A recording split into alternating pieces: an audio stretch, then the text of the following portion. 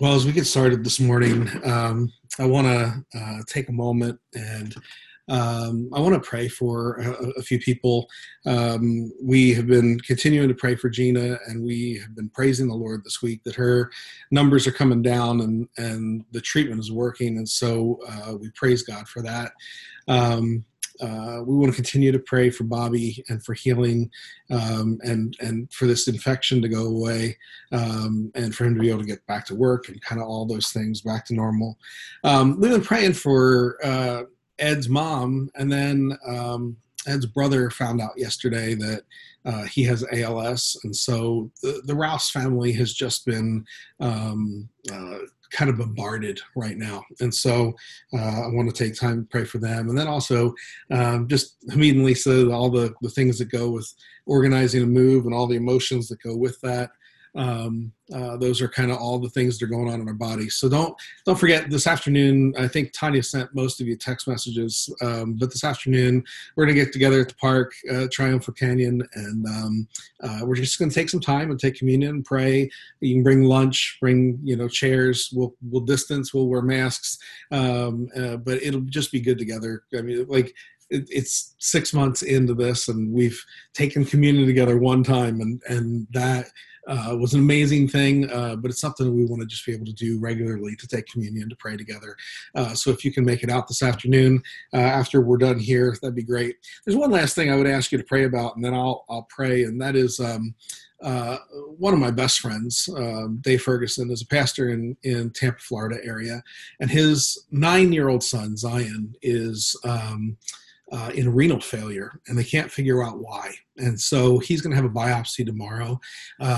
Dave has called and asked a number of pastors across the country to get on a Zoom call this afternoon at 4 our time and 7 their time, and to just pray for Zion and to pray for healing. And they're going to anoint him with oil, and we're going to pray for him on Zoom. And I don't think God necessarily cares about the format. I think it's the scripture says that the effectual fervent prayer of the righteous avails much, and we are righteous because of what Jesus did, not because of what we did. And he wants to hear our prayers, and he wants us to do things his way. So if you can also just be praying for him. Let's open up our time in the word and prayer, and then we will begin our study in Nehemiah. Our Father, we trust you because you are good. You are powerful. The heavens declare your glory. The skies show your majesty. We look in creation and we see you, and we see your power. We look in the way that you have designed things, and we see your creativity. We look at the way that you have molded us and shaped us, and you have made us in your image, and we are in awe. And so, Lord, we know that you are capable and you are able to overcome every disease and every illness, that you are the one who we can reach out to and trust. And we have seen you answer our prayers. We've seen you answer these prayers for healing. And Lord, so we come before you again, and we ask you as a body, Lord, we ask that you will heal Gina, that you will allow her to be cancer-free, that her kids will say, God did this, God healed my mom, that they will see that you are faithful. Lord, for Bobby, I pray that you will take away this infection, that he will see your goodness and love, that his son will see that you have healed his dad. Lord, we ask that his friends and the people that he works with will see your healing in Bobby's life, and they will give glory to you. Lord, for the Rouses, we just ask for Molly's complete healing. We thank you that she's doing better. We ask that she'll be able to get out of the hospital quickly and off of this ventilator. Lord, we pray for Glenn that we just, the thing that is got to be hard for him is just the idea of this thing that's pending, that's looming. But Lord, your word says in Philippians 4, to be anxious for nothing, but in everything with prayer and supplication, we should make our requests known to you, so that the peace that passes all understanding will keep our heart and mind stayed on you. And so, Lord, I ask that for Glenn's sake, you will give him the peace that passes all understanding, that you will allow him to embrace your goodness even in this thing. And Lord, that you will, if possible, you will heal him completely. And doctors will not understand, and they'll think that they've misdiagnosed. Lord, we ask that you will take this ALS from Glenn and that you will allow him to be able to know your healing. Lord, for little Zion, Jesus, touch his body. For Dave and Jill, who are just wrestling with the angst of not being able to do something for their son other than take him to a doctor and have him poked and prodded. Lord, we ask that you will give them peace and grace. Lord, I pray that Zion will see your goodness in this and that he will see your love and that he will trust you and that you will raise up a child to be a man who says like Job, though you slay me, I will trust you. The Lord gives, the Lord takes away, but blessed be the name of the Lord. Lord, I pray that Zion will be a man of God who grows up to be strong and to be a testament of your grace and your mercy. Lord, we trust you. We trust you in everything, even uncertain and hard things. Like Hamid and Lisa packing up to move to Florida, there's uncertainty and there's hardness and there's grief of leaving friends. Lord, I pray that you will walk with them and that you will grant them peace and your love. And we ask this in Jesus' name. Amen. Well, we have been in the book of Nehemiah. And Nehemiah has been an interesting study for us because the book of Nehemiah was written thousands of years ago, and it is so relevant for us today. This week, a friend of mine named Ben Martin, who I've known for 30 years, posted something on Facebook that got a lot of attention and a lot of interaction. And it really surprised me because it wasn't anything that was like scandalous or political. And people were responding to a post about the glory of God. He posted, I've been doing some thinking and meditating on the glory of God. And I thought I'd ask, what comes to your mind when you think of the glory of God? And I was shocked at how many responses there were and how they varied. One posted a quote from Psalm 19, the heavens declare the glory of God, the sky proclaims his handiwork. Another one referenced Exodus 34, where Moses came down from the hill and he didn't know that his face was shining because he had been in the presence of the glory of God. Another one quoted Romans 3:23, all have sinned and fallen short of God's glory. One quoted John 1, the word became flesh and dwelt among us, and we have seen his glory. Another one referenced Hebrew 1, that Jesus is the radiance of the glory of God and the exact imprint of his nature, and he upholds the universe by the word of his power. And after making purifications for sins, he sat down at the right hand of the Father in majesty on high. And then another in Titus 2, the grace of God has appeared, bringing salvation for all people, training us to renounce ungodliness and worldly possessions and to live self-controlled, upright, godly lives in this present age, waiting for our blessed hope, the appearing of the glory of our great God and Savior, Jesus Christ. As I read the responses, it seemed to me that everybody was looking at a different facet of God's glory, a different facet of the good news. It was like they were holding a diamond, and each time it would catch the light in a different way. And some captured God's creative work in creation, and some captured God's holiness, that he only does what's good, right, and perfect, and he does not allow sin to remain unaddressed in his presence. Some captured his love and his redemption. Some captured the wonder of the incarnation, that Jesus walked among us. Some captured the glory of the cross, that God has reconciled us to himself. Others considered Jesus' role as priest and high king. And in shining the light on different facets of the glory of God, its brilliance was magnified. And Ben inadvertently instigated worship on Facebook, because what happened is, as people began to post more and more things, people were reading them before they posted, and the responses became increasingly worshipful, to the point where you read through it and you begin to think about the glory of God, and you get just a glimpse of the glory of God, and you can't help but worship. If each of us, if I were to open up the mic and say, hey, tell me what comes to your mind when I ask you about the glory of God, two things would happen. One is what you believe or think or would say about God's glory reveals much about you. A.W. Tozer said that what comes into our minds when we think about God and his glory is the most important thing about us. But also, we could not seriously ponder God's glory for any period of time before our hearts would begin to long for his presence and our souls would begin to sing of his greatness, because perceiving God's glory always results in worship. Always. You look at it all through the scripture. Every time someone sees or perceives God's glory, they fall on their face and they worship him. I mean, Moses at the burning bush, right? Isaiah in Isaiah 6. We could go through a whole slew of those times. Even the disciples, when Jesus was transfigured before them, they fell on their face because the God's glory. We've been studying this book of Nehemiah.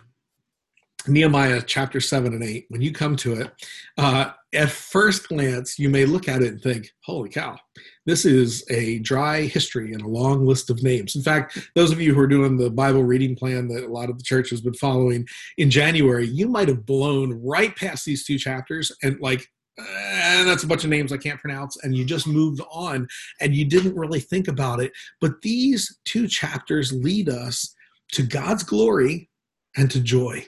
Now, just for those of you who might not have been with us kind of throughout all of this, I'll recap.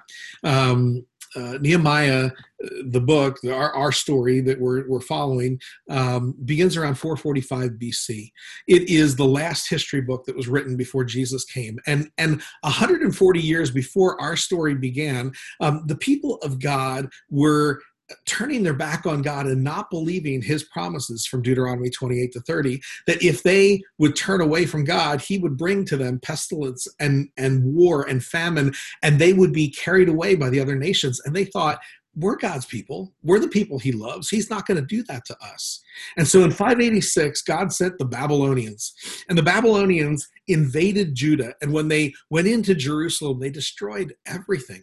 And they carried away captives and they resettled them in Babylon. Some of the captives that they settled are names you know: Shadrach, Meshach, Abednego, Daniel, right? They were all carried away when that happened in 586. And it was during this period that the exiles sang Psalm 137. If I forget you, O Jerusalem, let my right hand forget its skill. Let my tongue stick to the roof of its mouth, if I do not set Jerusalem above my highest goal. And Jeremiah prophesied during this time, and he said, behold, the days are coming, declares the Lord, when the city shall be rebuilt for the Lord. From the Tower of Hanel to the corner gate, the whole valley of dead bodies and its ashes, and all the east shall be sacred to the Lord, and it shall not be uprooted or overthrown any more forever. And so the Israelites understood that Jerusalem was to be rebuilt to prove that God is a covenant keeper, that he is faithful, and to bring glory to God's name. Well, 70 years later, King Cyrus of Persia, who had overcome the Babylonians, he gave permission for a group of people to go back and to rebuild the temple. And so it was fulfilled, and Jeremiah 29 said that after 70 years, the people would begin to return to the land. And sure enough, Zerubbabel goes to go rebuild the temple out of the rubble, right? That's how you remember who did that. And so things are looking good for a while. And it seems like the people have returned to their relationship with God, and they're returning to the land. But the nation again begins to forget about their sin. The temple is not being maintained. Sacrifices had ceased. The Jews began to adopt the religious practices of the people around them. They allowed their walls to fall in disrepair. And so by the time our story begins, it's 70 years after the rebuilding of the temple, the political and social and spiritual conditions in Jerusalem are deplorable. And the walls are in ruin, and the nation was vulnerable to the whims of all the nations around them. And we said that Nehemiah is a book about rebuilding the people and rebuilding the walls. And so Nehemiah's brother came to him in Nehemiah 1 and said, the walls are destroyed, the people are without leadership. And Nehemiah prays. And as we use this acrostic, people and walls, it gives us a sense of where we are in the story. And he goes, and Artaxerxes gives him permission to go and to be the governor and to rebuild these walls. And so he examines the walls and he organizes the people. And then there's this persecution. These external kings are coming around them, and they are trying to stop this from happening.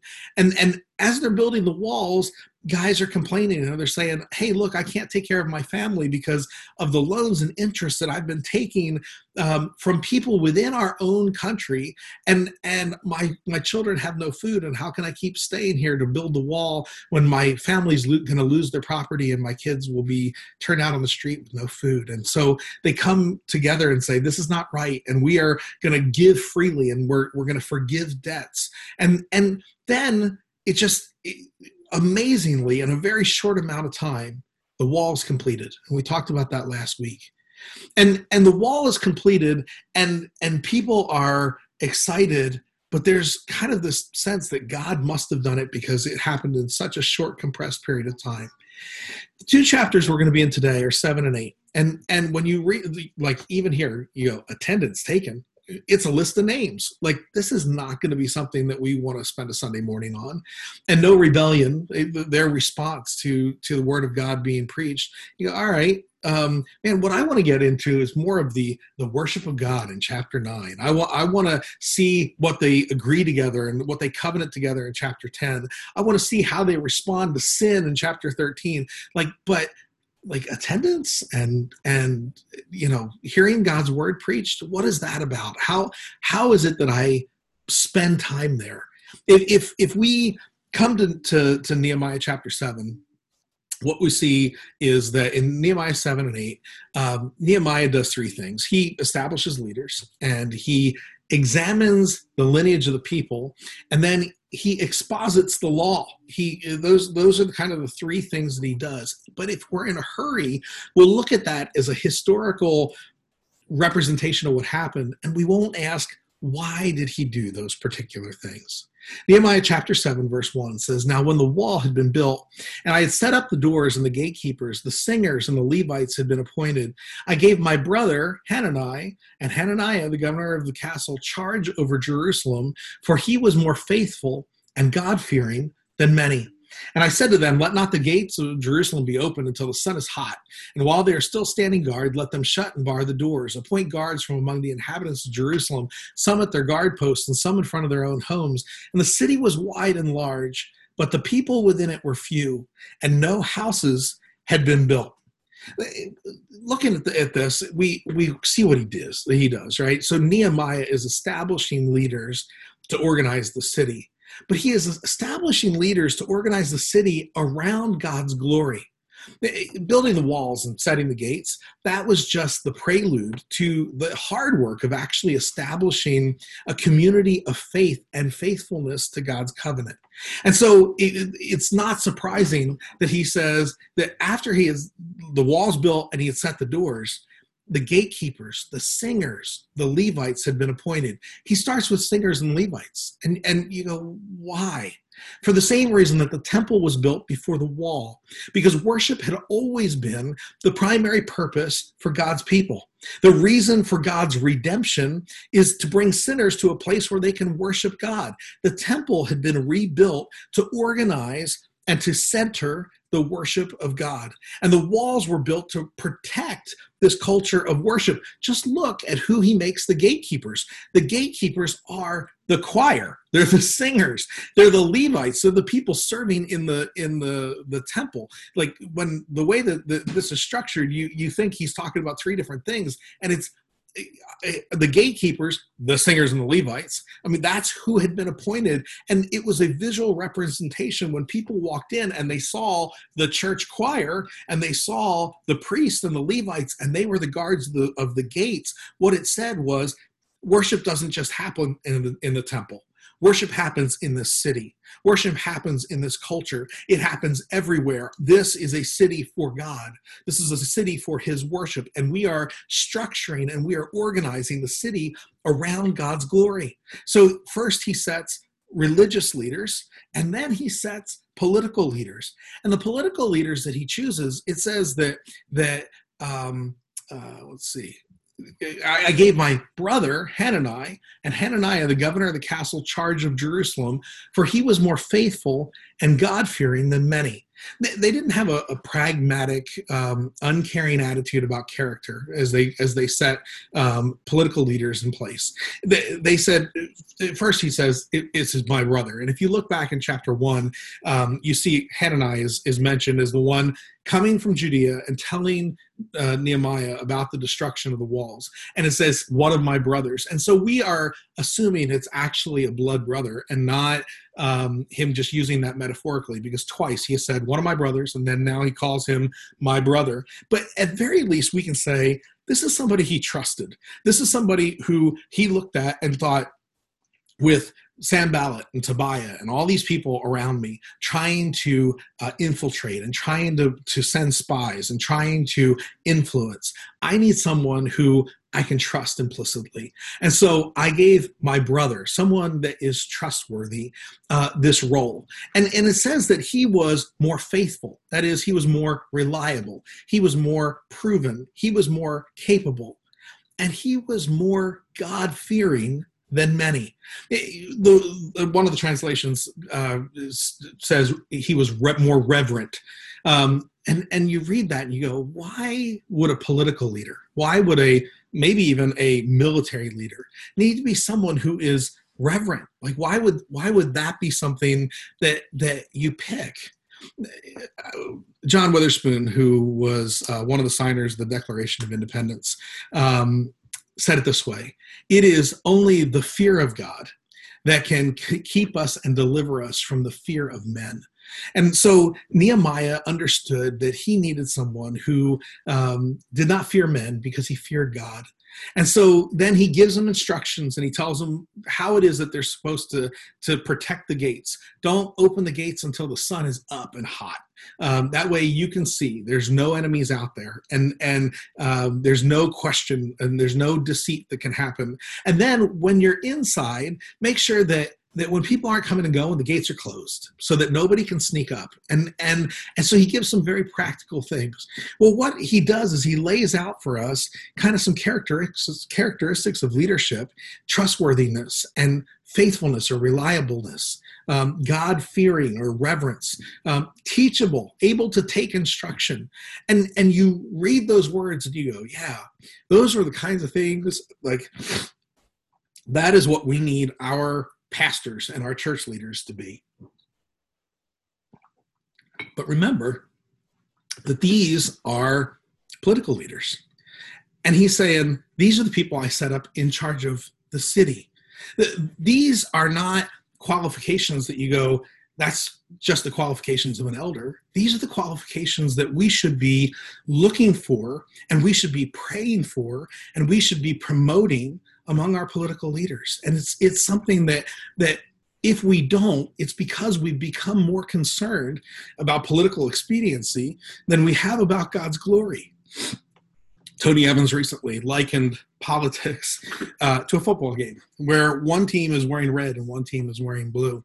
And our tendency as humans is, as we're watching the game, to think, oh, I like the blue team, or I like the red team, or I'd like to play for the red team, or I'd like to play for the blue team.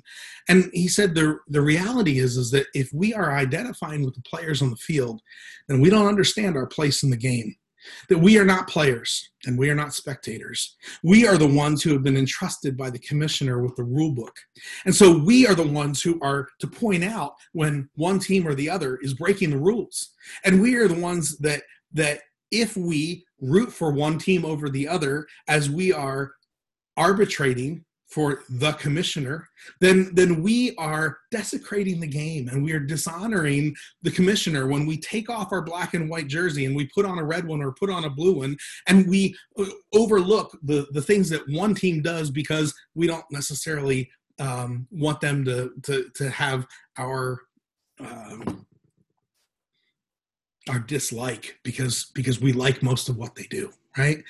And so what he says is that Christians are to be the ones who are constantly promoting, that our leaders, no matter what team they're playing for, are trustworthy, that they're reliable, that they're reverent, that they're teachable. And we should promote that, and we should pray for that, and we should make sure that God's glory is always the most important thing in our mind, and not just political gains. And when God's glory is the most important thing, then our eyes will be on the eternal city that God is building. Revelation 21 says that when Christ comes, that the holy city, New Jerusalem, will come down out of heaven from God. And it is a city that Abraham looked for, that has foundations, whose designer and builder is God. It is the kingdom that was promised when Jesus said, "My kingdom is not of this world." And God's glory should always be preeminent in our mind. And yes, we vote, and we'll probably vote one side or the other, right? And sometimes people vote in the middle, but most of the time you're choosing between one or two. But you have to remember, in that, you're not a player, you're not a spectator, you're the one holding God's rule book, and you're the one that's called to arbitrate that to the world. And so we take God's grace and God's glory to the world, and we speak into that, knowing that we're never going to fit on either team because we are on God's team. Well, why did Nehemiah appoint these leaders? He appointed leaders because his commission was complete. He had asked Artaxerxes if he could go and he could rebuild a wall, and he had rebuilt the wall. And so here it was time to appoint leaders, but Nehemiah establishes these leaders to organize the city around God's glory. And then the next thing he does, it says that then God put in my heart to assemble the nobles and the officials and the people to be enrolled by genealogy. And I found the book of genealogy of those who came up at first, and I found written in it, these were the people of the province who came out of the captivity, those exiles whom Nebuchadnezzar, the king of Babylon, had carried into exile. And they returned to Jerusalem and Judah, each to his own town. And they came with Zerubbabel. And it begins a list of people that came with Zerubbabel. And what this list is almost an identical list to Ezra chapter 2. In Ezra chapter 2, you have this list that Ezra writes down of all the people who come to help rebuild the temple, and all the people that come out of captivity, so that they can begin to capture, these are the people who came, and these are the people who are part of what God was doing. And so Nehemiah finds this, and he's looking at this scroll that Ezra had written, and with all the people, and he goes, "Oh yeah, I know that person's line of people. That's so-and-so's granddad. That's so," and he decides that he's going to bring this out, and he's going to talk to the people about it. And he is going to have the people look backwards and to see God's faithfulness. And he's going to start with people that they knew, like their parents and their grandparents. And we get to chapter 9, and they're going to look at a longer history of Israel. They're going to look at all the things that God did over a long period of time. But right now, he's just trying to get people to look backwards far enough to go, yeah, my parents and my grandparents, they were the ones who God used and showed his faithfulness through. It's kind of like that we do on Veterans Day or on 9/11, and we look back at sacrifices made, and he's having these people look back to remember how it was that God had proved his faithfulness. And so he wants them to see how God proved his faithfulness, but he wants to show them their place in the story. And that's why if you put Ezra chapter 2 and you put Nehemiah chapter 7 side by side, you're going to see that some of the names have been updated and some of the numbers have been updated. And it's because he is showing them their place in the story. And he is allowing them to see that, yes, we're updating this and we're keeping track, and you are now part of the story. You go, all right, well, why? Why would he do this? And really what it comes down to is that he is trying to organize the people and organize worship around God's glory. Look what happens when you get down to verse 61. It says, the following were those who came up out of Tel Melah and Tel Harsha, Cherub, Aden, Immer. They could not prove their father's houses nor their descent, whether they belonged to Israel. And the sons of Deliah and the sons of Tobiah and the sons of Nekoda, there were 642. Also the priests, the sons of Hobiah and the sons of Hakaz and the sons of Barzillai, who had taken a wife from the daughters of Barzillai, the Gileadite, and was called by their name. And it says, these sought their registration among those enrolled in the genealogy, but it was not found there. So they were excluded from the priesthood as unclean. The governor told them that they were not to partake of the most holy food until a priest with Urim and Thummim should arise. You go, wait a minute, what just happened? There's a group of people, they show up and they're looking at the genealogies and they're looking at the people who were first brought in, and this whole group of people, they go, our names aren't there. Like, there isn't anybody that we look at, because during the course of this 140 years, people had intermarried, groups had moved in, and here's a group of people, they were priests. They were priests in the temple of God, and they could not show that their lineage actually went back to Israel. And so because of that, they are going to have to prepare to get new jobs. More than 600 people have to get new jobs. They can't take the worship. They're excluded from the priesthood, but they're also not to partake of the most holy food. They are basically being kind of set aside and saying, hey, until someone can come and with black and white stones use that for God to give his nod, yes or no, you're in the covenant, you're not in the covenant, we're setting you aside. You go, wow, that's really harsh. And then it goes on and it says, so the priests and the Levites and the gatekeepers and singers and some of the people of the temple and the servants and all of Israel lived in their towns. And when the 7th month had come, the people of Israel were in their towns. And you get this idea in chapter 7 and 8 that Nehemiah, he looks and sees that the city has been left empty, no houses have been rebuilt, and he begins to assign people jobs in this process. And as he assigns them jobs, he is assigning them where to work and where to live. And they're going to have to leave their house outside the city, and they're going to have to build a house inside the city. And so you see some people losing their jobs and having to find new jobs, and some people losing their homes and having to find new homes. And you go, what is that about? It is about these people understanding that God's glory is more important than their comfort. That this city is being built, according to Jeremiah, for God. That what they are doing is for him. And to do it for him means that they have to do it his way. And so when you read Jeremiah and it says, behold, the days are coming, declares the Lord, when the city will be built for the Lord, for Yahweh, then you understand that this city is not for their comfort. This city is for God's glory. And so they are building a city for God's glory. So Nehemiah establishes leaders to organize the city around God's glory, but he examines the lineage of people to organize worship around God's glory and to make sure that they're worshiping God in the way that God has prescribed. Well, then it says that Nehemiah and Ezra began to exposit the law, and they do that to orient the congregation around God's glory. In chapter 8, verse 1, it says this, and all the people gathered as one man into the square before the water gate. And they told Ezra the scribe to bring the book of the law of Moses that the Lord had commanded Israel. And so Ezra the priest brought the law before the assembly, both men and women and all who could understand what they heard, on the first day of the 7th month. Now, I've read this lots of different times over the years. And I guess I don't know where I came up with this idea, but I had it in my mind that the people go back just a few days earlier. They finished the wall, and the people go back to their homes, and then something supernatural or something spontaneous happens, and people just begin to kind of wander out of their house and go, "Wow, something amazing's happened," and they just spontaneously say, "Ezra, come and read to us from the book of the law." I don't think that that's what happened. I think that verse 4 gives us a clue about what happened. It says, I must have missed a slide. Oh, there we go. Verse 3, and he read facing the square before the water gate from the early morning until midday in the presence of the men and women and those who could understand, and the ears of all the people were attentive to the book of the law. Ezra the scribe stood on a wooden platform that had been made for that purpose.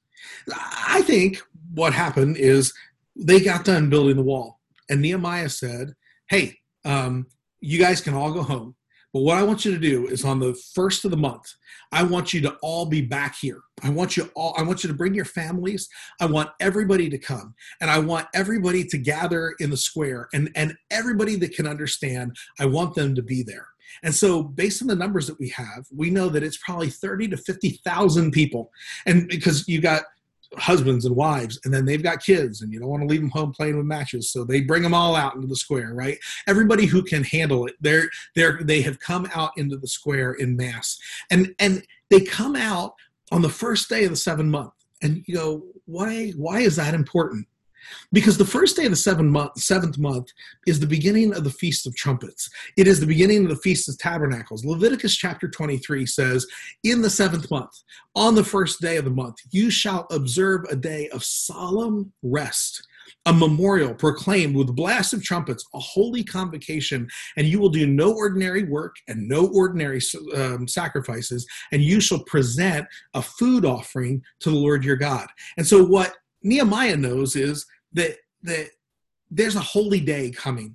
And it's not enough to just rebuild the walls. We have to begin to rebuild the people, and we have to orient them around God's glory. And part of orienting them around God's glory is helping them understand his law and keep his law. And so he calls them together, and they call to Ezra, and they ask Ezra to read the law. You go, why Ezra? It doesn't say Ezra's the high priest. What was it about Ezra? Well, I noticed a couple things about Ezra as I read through parts of Ezra this week and parts of Nehemiah. Ezra was very clearly called by God. It says in Ezra chapter 7, verse 6, that he was a scribe and skilled in the law of Moses and that the Lord of God had given. And the king granted him all that he asked because the hand of the Lord was upon him. And so you go, okay, there's no question he was called. But it also says that he was gifted, that he was able to read from the book clearly and give the sense to the people so that they could understand him. Like gifting is a good confirmation of calling. When I was working at the first church that I worked for while I was still in seminary, there was a guy who came to me who was going to Dallas Seminary. He was in his 4th year, and he said, I need to do an internship before I graduate. Can I intern for you? Well, I was super shorthanded, and I needed a lot of help. I was doing membership in a church that had gone from 1,700 to 2,000 people in about, 700 to 2,000 people in about a year's time, and it growing rapidly, and I'm in charge of membership. And so I was shorthanded, and I was thinking, man, this would be great. But I knew I had permission from the senior pastor. So I went to him and I said, hey, this guy has come to me. He wants to intern for me. I need the help. What do you think? And he said, all right, you can have him intern on one condition. That is, at some point during this internship, you have to sit down with him and talk to him about what he says his call is and what his gifting actually is. And I was like, what do you mean? And he said, well, he says he wants to be a senior pastor. And I was like, oh, that's impossible. He can't talk in front of people. Like, if there's more than 2 people standing in front of him, he gets all flustered and can't talk. And he goes, yeah, I know. You need to talk to him. So he worked for me, and he did a great job, and I got to observe him. And so one day I take him to lunch, and I sit down with him, and I said, hey, let's talk about your calling and about your gifting. And he said, well, I know my calling is sure. God has called me to be a senior pastor, and that's why I'm at Dallas Theological Seminary. I'm doing a master's of theology so I can be a senior pastor. And I said, all right, when you speak in front of like more than 1 or 2 people, how do you feel? He goes, oh, like I want to throw up. I'm like, okay. You can't get your words out. And so when you try to teach, nobody learns. They just sit there on the edge of their seat, kind of feeling like nails on a chalkboard and thinking, oh, please make it stop, right? So why do you believe that God's called you that way? He goes, I just feel it. God's called me. But his calling and his gifting didn't match up. And I had to say to him, like, hey, I've watched you one-on-one with people, and you have a wealth of Bible knowledge, and you have a wealth of understanding, and you have a wealth of empathy and love and compassion, and people feel loved when they talk to you one-on-one. Have you ever thought about a counseling ministry? No, God's called me. And now, I don't know, 25 years later, he is still not in ministry because he was absolutely certain that God had called him to something that God had not gifted him to. Gifting is one of those things that's easy to spot, right? If somebody has the gift of teaching, when they're around, people learn. If somebody has the gift of leadership, where they go, people follow. If somebody has the gift of encouragement, people around them feel their spirits lifted.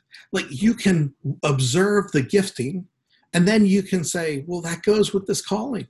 And sometimes people want their calling to be something that doesn't match their gifting. Ezra was a guy who was clearly called, but he was also gifted.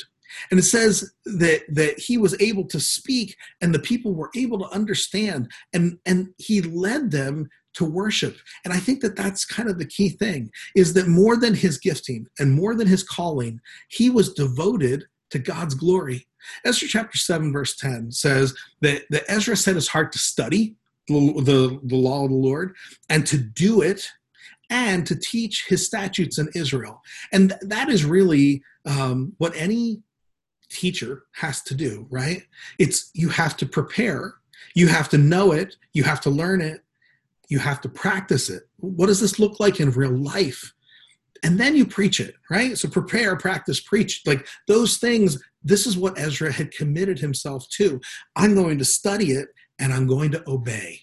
I'm going to study it, and I'm going to know it, but I'm going to practice it so that people can watch my life before they ever hear my words. And so he studies and obeys, and then he teaches people. And when you come to Nehemiah chapter 8, it says that as he's teaching, verse 5, Ezra opened the book in the sight of all the people, for he was above all the people, and he opened it up to all the people, and Ezra blessed the Lord. Ezra gave glory to God, the great God, and all the people answered, amen, lifting up their hands. And look how they respond. As he gives glory to God, they bow their heads and they worship the Lord with their faces to the ground. And you go, why is that?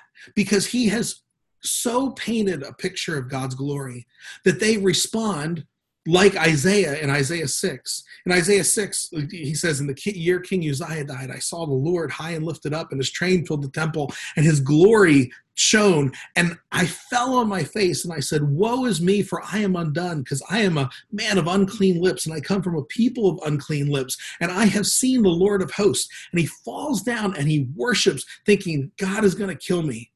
And he saw physically God's glory.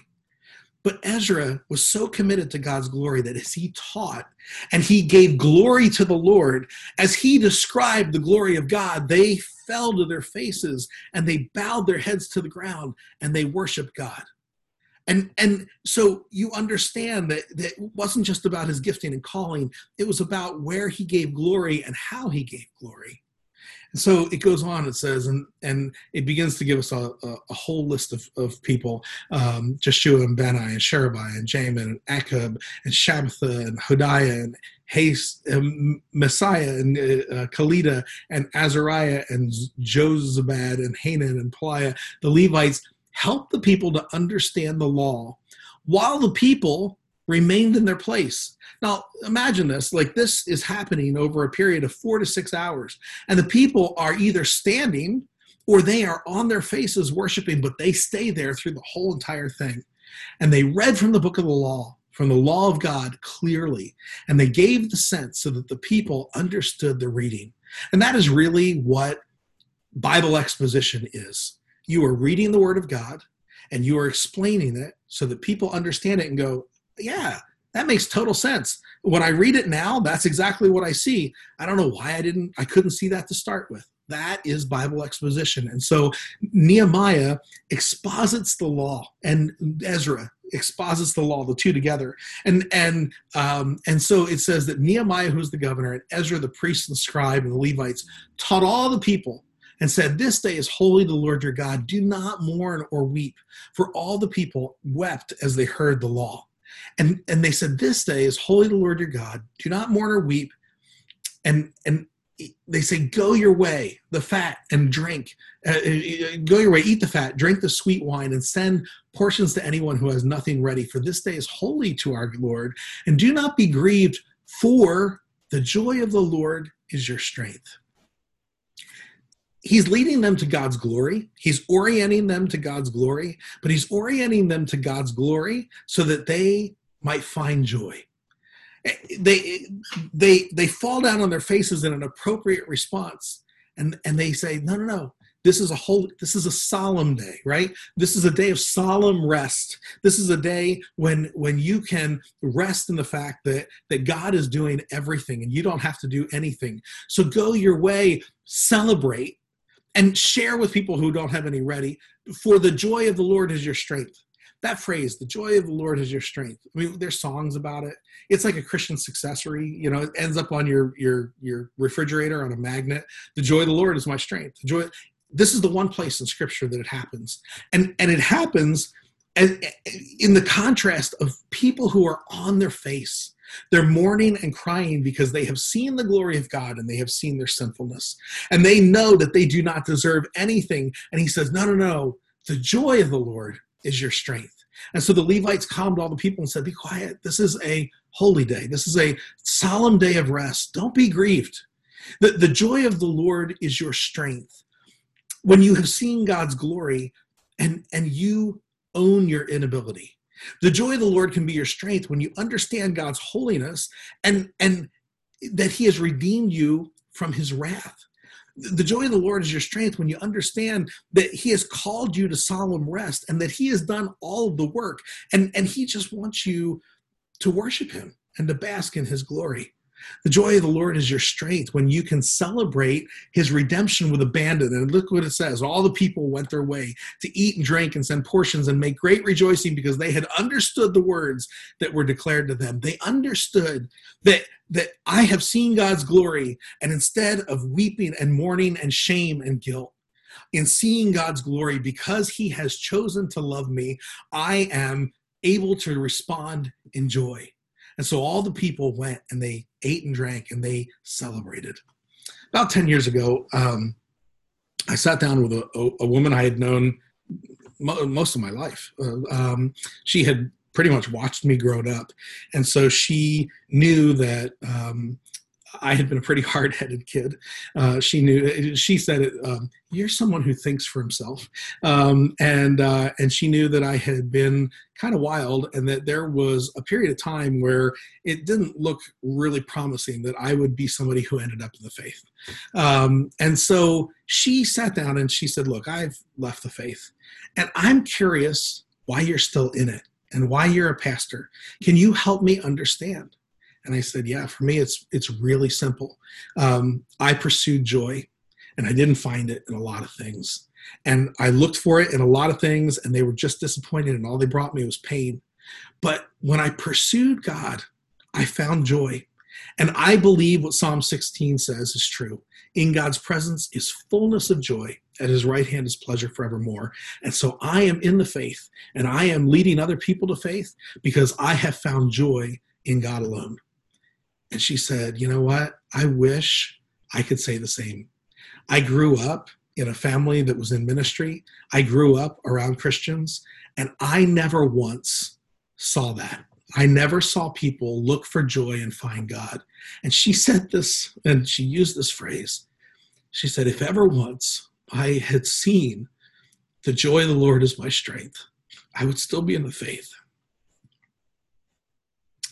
When we orient ourselves to God's glory, we are orienting ourselves to joy.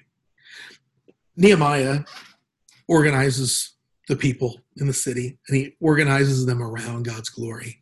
And Nehemiah organizes worship, and he organizes it around God's glory. And then they open up the law of God, and they orient people to God's glory. But it's so that they will, in finding God's glory, they will find his joy.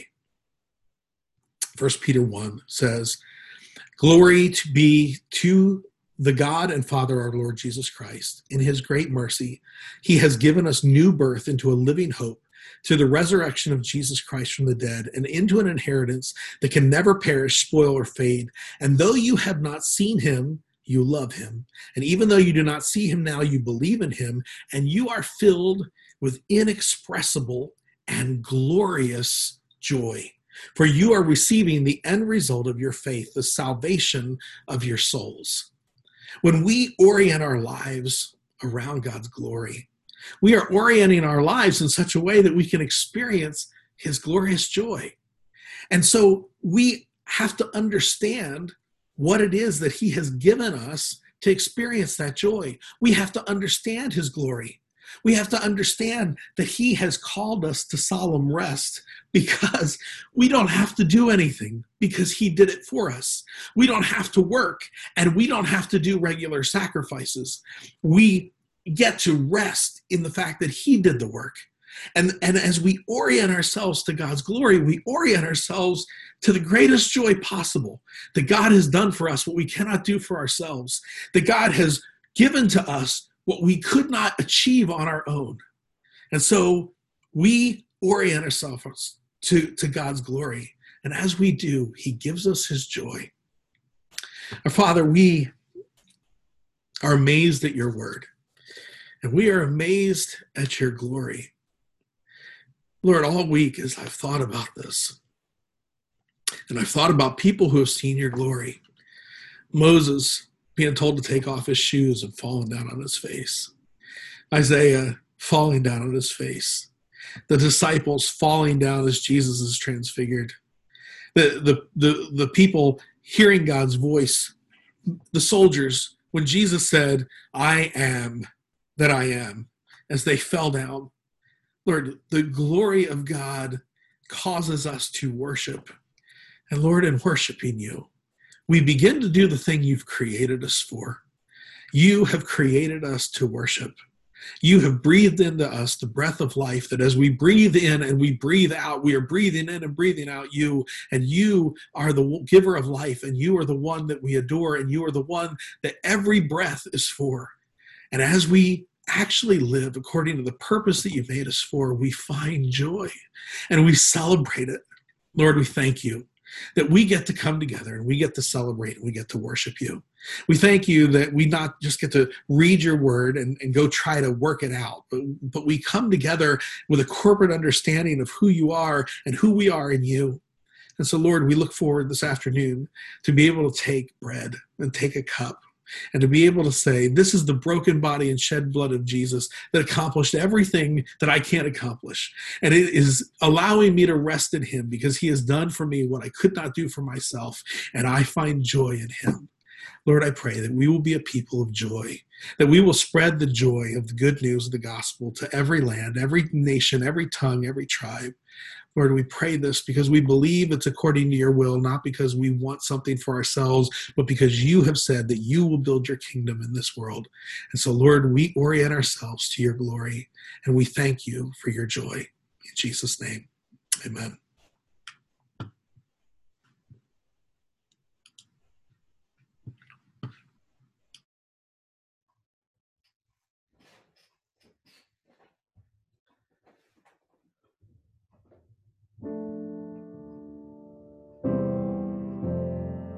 Some days we find ourselves standing in rising waters of the things that want to overwhelm us. Some of us might be feeling like we're neck deep in that right now, but God is with us. He is our hope and our joy. The joy of the Lord is our strength. He is with us through it all.